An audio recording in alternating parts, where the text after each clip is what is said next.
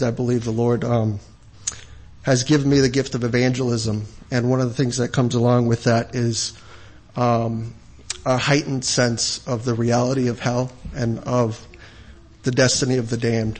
When I look at people now, I almost immediately think about where they're going to go when they die, and it gives me a compassion for them. And so I believe this passage teaches us many things, but one of them is the importance of knowing where you're going when you die. And one of the things I like to do is actually to read some of the gravestones in the area, especially here in the Northeast, because they have wonderful messages on them. And I'd like to share one from one which I had seen. Did I leave my phone over there? Oh my goodness. Oh wait, where is it? Oh, thank you guys. So this is called a hymn, but I think it's more of a poem. I've never heard it sung. It was written by Arthur H. Mann, who lived from 1850 to 1929, and I believe he was a Methodist minister. But it struck me when I saw the first stanza of this poem on a gravestone, and I looked up and read the rest of it, and I think it's worth for all of us to hear. So I'll start reading it. It says, "Vain man, thy fond pursuits forbear. Repent, thine end is nigh. Death at its farthest can't be far. Oh, think before thou die. Reflect, thou hast a soul to save. Thy sins, how high they mount. What are thy hopes beyond the grave? How stands that dark account? Death enters, and there's no defense. His time there's none can tell. He'll in a moment call thee hence, to heaven or to hell. Thy flesh, perhaps thy greatest care, shall crawling worms consume. But destruction stops not there. Sin kills beyond the tomb. Today the gospel calls, today. Sinners, it speaks to you. Let everyone forsake his way, and mercy will ensue. Rich mercy, dearly bought with blood, how vile soe'er he be. Abundant pardon, peace with God, all given entirely free." Let's pray. Father, thank you so much for this opportunity to come and hear the gospel of Jesus Christ. Lord, some have lived and died without ever hearing the name of Jesus. And we praise you that we have heard the name of Jesus and we've heard the message. Thank you for that opportunity. Lord, soften any of our hearts who have not believed the message and have been saved, Lord. Bless the preaching today. Open our hearts and our ears to receive your word. In the name of Jesus I pray. Amen. Turn with me to Ecclesiastes chapter 7. I'm aware of the time, and bear with me. We've had a wonderful worship service thus far, and may the Lord bless his word even further to us. Ecclesiastes chapter 7 verse 1 reads like this.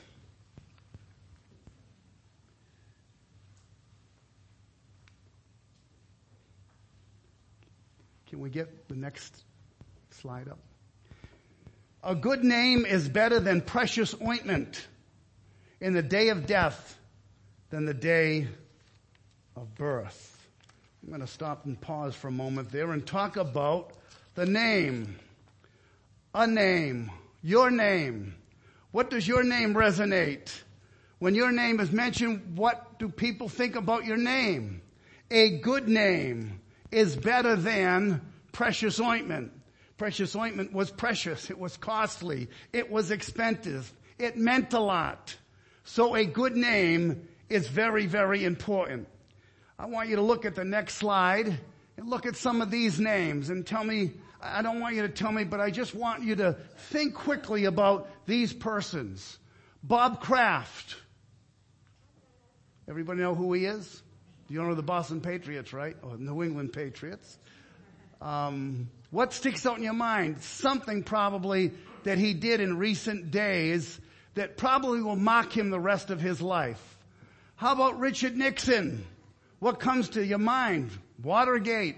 Maybe everything else that he did that was so profitable and so outstanding is kind of washed away with the Watergate scandal.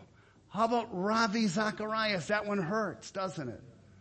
And I don't even want to go into any details on that one. You can look them up if you want to. I wouldn't even recommend that. Bill Clinton. Again, I'm sure you're thinking of something that I'm thinking of. Barry Bonds. Some of you non-sports people don't know much about this guy, but he hit more home runs than Babe Ruth did by far, and yet his name is tainted because he took performance-enhancing drugs, sort of like a steroid, to give him more athletic ability. So whenever his name comes up, as outstanding of a player he was for many years, but for a short time, he messed up and took some performance-enhancing drugs that has affected him to this day. He's marked by it. Will never get into the Hall of Fame likely, even though he's the home run king. A lot of those home runs have been discredited because for a short time, how long was it, Brian, a year or 2 years that he took those drugs? Do you have any idea? I think it was not even, Was it a long time? Okay, well, some of these guys have just taken it for a brief time, and they've earned, unfortunately, a bad name. The last one, of course, King David. And some people will pick on King David. Someone said that it's like you put up a big white sheet. That's the life of David, but then you have one black spot on it, and guess what everybody thinks about? Not the white part, all that, but just that black spot. You know, it takes a lifetime sometimes to gain a good reputation, but it only takes a moment to ruin it. It tells us in Proverbs 21:1, that's a pretty close parallel passage to what we have here. It says that a good name is better than great riches. A good name. Now, if I was to put your name up there and my name and all of our names, what would be thought of our name? What kind of a reputation, what kind of a name do we have? Now, let's be Christian-like in our thinking, of course, and realize that there's no one that lives that doesn't sin. Even Christians, we have messed up. We have some blotches on our past. We have some errors in our history that we hang our heads in shame, and I say, boy, I wish I never went that way. I wish I never did what I did. And praise God, as Christians, we can have forgiveness. We can forget the past. Paul says, forgetting those things which are behind, I look forward to the things that are before. And sometimes it's vital for us as believers that maybe have messed up and have kind of botched our names and reputation, that we need to put them before the Lord. I forget who I was talking to this week, and I'm glad I forgot who it was. It might have been someone in this room who was just saying how difficult it was for them to get over what was done, that they had done something at some time. I says, brother or sister, whoever it was, I said, we got to remember that if we confess our sins, He's faithful and just to forgive us our sins and to cleanse us from all unrighteousness. You need to think like God thinks about your own thoughts and have yours to be His. So if He's willing to forgive you, if He's willing to put away that past, so ought you to be able to do the same. And if you're unwilling to forgive yourself when you know God says in His Word that He's forgiven you, then in essence you're calling God a liar, and you are portraying a false humility that is really dishonoring to the Lord. We've got to learn that lesson. Let's go on in the verse. Can we go back one slide? In the day of death, then the day of birth. It's kind of a tough sentence, isn't it? Which we come across these kinds of things, don't we, in the book of Ecclesiastes. A day of someone's death is better than the day of someone's birth. Now that you have to keep in mind follows the verse that says, a good name is better than precious ointment. So for one to have tarnished their name, they might prefer to die rather than to live. Sometimes Christians even can die in bitterness, can die discontent, unhappy, maybe even miserable. Not the best way to die. I hope that we can go out of this world with joy and peace in our soul, that we can rejoice in the Lord. And again, I say rejoice. We want to have that cheerfulness and that joy that the Lord wants to bestow upon us. So a good name is better than precious ointment, and the day of death is better than the day of birth. We have these betters throughout the book of Ecclesiastes. I believe there's 21 references to better or better thans in the book of Ecclesiastes. Let me give you a couple of examples of them. And if we can go to, before we do that, I want to say one thing more too about, go to the next slide. Could you, Justin? This is Titus 2:7. In everything, set them an example. We need to set an example by doing what is good. In your teaching, show integrity, seriousness, and soundness of speech, and that cannot be condemned, so that those who oppose you may be ashamed because they have nothing bad to say about us. That's a wonderful way of holding a good testimony. Being an example by what you do and being an example by what you say. Having that integrity, that seriousness, that soundness of speech, that what cannot be condemned. So that we don't have to be reproached for our sin. We should be willing and glad to be reproached for the name of Christ. To follow Him is worth everything. We can lose our own reputation if we're gaining Christ's reputation. We are all His children. It says in the book of James that they blaspheme that worthy name by the which you are called. I love that verse. Your name is really the name of Christ on you. They blaspheme that worthy name by the which you are called. They didn't call them by their own personal names. They simply call them Christians, Christ followers, Jesus followers, Nazarenes, the way people. That's a wonderful way to recognize our identity, that it's in Jesus Christ. And what a name to be representing in this world. If we'd only realize that we're representing Christ, that's the name that we want to uphold. And if not, it would be better for us to die than to live. That's the attitude we should have. If I'm going to bring dishonor on the Lord, let me die before I do that. Because His name is so worthy to be extolled and to be glorified. And we can do that in our own lives and in our own body before the Lord. Okay, next slide. Trying to move along a little quicker maybe than usual. Here it is, verse 2 to 4. It is better to go to the house of mourning than to go to the house of feasting. For this is the end of mankind, and the living will lay it to his heart. Sorrow is better than laughter, for by sadness the sadness of face, the heart is made better. For the heart of the wise is in the house of mourning, but the heart of fools is in the house of mirth. Notice that contrast again. Mourning, laughing. We have these contrasts in the book of Ecclesiastes of death and life, anger and laughter, mourning and pleasure, rebuke and song. To everything there is a season and a time, to every purpose under the heaven. A time to be born, a time to die, a time to laugh, a time to mourn. You get these contrasts of seasons in our lives. There are times where we should be dancing, we should be happy, we should be joyful. But there are also times, as we find in the scriptures, where it tells us in James 4 verse 9, if you can go to the next slide, grieve, mourn, and wail. Change your laughter to mourning and your joy to gloom.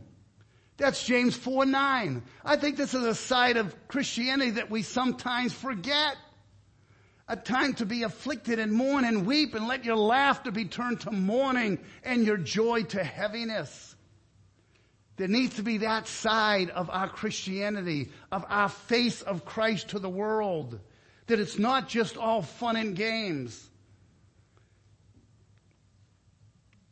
In the New Living Translation, I love the way it translates this passage about it's better to spend your time at funerals than at parties. After all, everyone dies, so the living should take this to heart. Better to spend your time at funerals. Can you imagine trying to preach that on the streets? Hey, You need to get to a funeral. Forget the laughter and the party time. You need to get to a funeral home. Man, that wouldn't go over too well, would it? But at the same time, the Word of God tells us it's better to go to a funeral home, better to go to the place of mourning than it would be to go to the place of feasting, a place of frivolity and laughter. The laughter of fools, it says, is like the crackling of thorns under a fire. It doesn't last. It's not going to build you up. It's not going to help you. You know what would be good for us sometime? Can I get the next slide? Have you ever visited a cemetery? Not for a burial, but after maybe a family member's burial, or just in general. I have a brother-in-law who, before he preaches, he goes and prepares his sermon in the cemetery. Because it reminds him of eternity, and I appreciate that. It reminds him of things that are long-lasting, not things that are temporary. It might not be a bad idea for us to visit a cemetery from time to time. And I'm not trying to promote morbidity. I'm not trying to make our life sadness. But the Scripture says there's something in gloom that is better for the heart. To be mournful rather than to be always cheerful and joyful. That's the balance, I think, that we sometimes miss in Christianity. And here's a wonderful portion that brings out that other side of what the virtues should be found in a child of God. The heart of the wise is in the house of mourning, but the heart of fools is in the house of mirth. Yes, visiting a cemetery could make a difference. When you think of it, these are actually, every stone I try to think of, if these stones could cry out, what would they be saying to us who are living? They are people like you and I. Yes, they roamed the earth at one time, but they could, in a sense, be looking at us and saying, as I am now, so shalt thou be, prepare thou for eternity. As I am now, so thou shalt be. Those tombstones, gravestones, can speak to us. Because one of the best things that we can be profited by is to be reminded about the day of our death. That life is short, death is sure, sin is the cause, but Christ is the cure. Life is short, isn't it? You never know what a day may bring forth. A king today can be a corpse tomorrow. It's amazing how, and I think God created us this way too, that we don't get so occupied with death that we're in a constant state of grief and mourning and gloom. Somehow He allows our minds and hearts to be able to compartmentalize. It's like if you know you've got an upcoming doctor's appointment, or you have something down the road that you don't desire to have, but it's 6 months away. You can put that kind of behind you, or you can tuck it away somehow in your brain, and it doesn't really gnaw at you. But then as you get closer and closer and closer, now the seriousness of what you have ahead has finally arrived, and now the facts are going to come to the surface, and they may not be as good as you wish them to be. Because I think we have built within us the desire to live. But you know, when we turn to the Scriptures, as Jesus said, He's the resurrection and the life. And even if we die, we don't die. We still live. He that lives and believes in me shall never die. And he that dies and believes in me shall continue living. Eternity is an important point. The heart is wise in the house of mourning, but the heart of fools is in the house of mirth. It's better for man, verse 5 says, to hear the rebuke of the wise than to hear the song of fools. For as the crackling of thorns under a pot, so is the laughter of the fools, so also is vanity. Surely oppression drives the wise into madness, and a bribe corrupts the heart. The heart is, as it says, out of the issues of the heart. How's that verse go? Out of the, what's that? Well, that's another one, but I'm thinking of Proverbs chapter 4. Out of the abundance, there it is. Out of the heart flows the issues of life. That's the fountain that flows within us and out of us that dictates so much about where we are at. So it's very important that we keep our heart in a way that's at comfort, at peace, and at communion with God. The world and the devil behind it, and this is his playground. We got to always remember that he's a roaring lion, walks about seeking whom he may devour. If our gospel be hid, it is hid to them that are lost, in whom the God of this world has blinded the minds of them which believe not.